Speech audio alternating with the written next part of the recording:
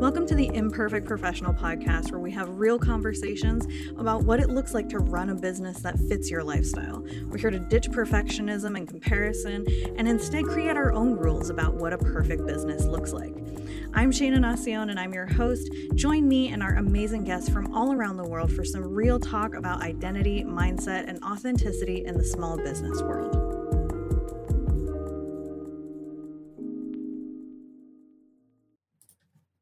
On today's solo episode, I want to talk about core values. Now, a couple years back, I had a student ask me a question about whether your core values and your brand values are the same thing. And I wasn't entirely sure. I had to really think that one through for a bit, because it's not just semantics, there's actually differences. So when I was thinking through this whole thing, I thought about it and I was like, actually, sometimes they're the same and sometimes they're not. And it really brought up something interesting about the way we view starting a business. So for me, I see a lot of different businesses that start because somebody noticed a gap in the industry, right? They take a look at an industry and they say, actually, I wish there was more inclusivity or diversity in this industry, or I wish that people, had a different perspective about this industry or something like that. They notice some kind of gap or something that's missing from an industry, and that's what inspires them to start a business and to do things differently. And there's nothing wrong with that. I'm not going to tell you that one way of starting a business is better than another. But on the other hand, what I've experienced myself and what, I find is a little bit easier in certain respects is when someone starts a business because they're passionate about something. They have these internal core values that then drive them to create a business or to just do some kind of hobby that really helps people and then it becomes a business, right? That's actually how I started my business. Was I was just passionate about graphic design and I would just nerd out on my computer all the time. And eventually people wanted to hire me for all the work that I was doing because I was building up this level of expertise and skill set, and they recognized the value in that. And that's what motivated me to start my business. It was actually driven by my own internal core values and passions as a person. So when it became a full-fledged business, it was only natural that my business's core values would mirror my own core values as a person. And I'm not saying that this is the right way to do things, but it also really helped me because it's much easier for me to make decisions in my business because those core values are the same as my brand values, right? So if my brand and my business are backed by the same kinds of values, that means that it's a lot easier for me to look at something for my business and make a decision that's based off of what feels right to me because the core values are the same, right? So if there's some kind of thing that I'm trying to make a decision on and it's really difficult for me to make that decision, I can just look back and say, well, what feels right to you as a person?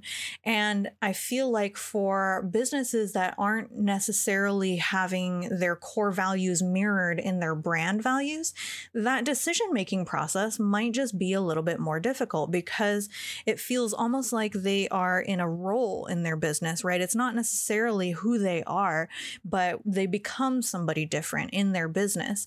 And so when you have to kind of act out this role as your business, it can be a little more tough to make decisions, right? Like for me, I'm a really bad actor. So if I have to act in some capacity, like if I'm playing D&D or something like that, it can be really tricky for me to think about, okay, well, what decision would this person or this character make based on their own internal drivers, right?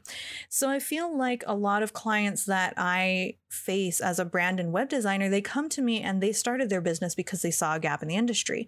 And now what they're doing is they're having a really hard time making decisions in their business or having the confidence to stand up for the core values they have as people, because there's a disconnect, right? There's a difference between what their business values are and what their personal, values are. And so it can be really difficult for them to know what decisions to make, but also how to prioritize things and how to stand up for themselves in the business, because they have to stand up and represent core values that maybe are slightly different from what they care about as people, but they feel are integral to the business.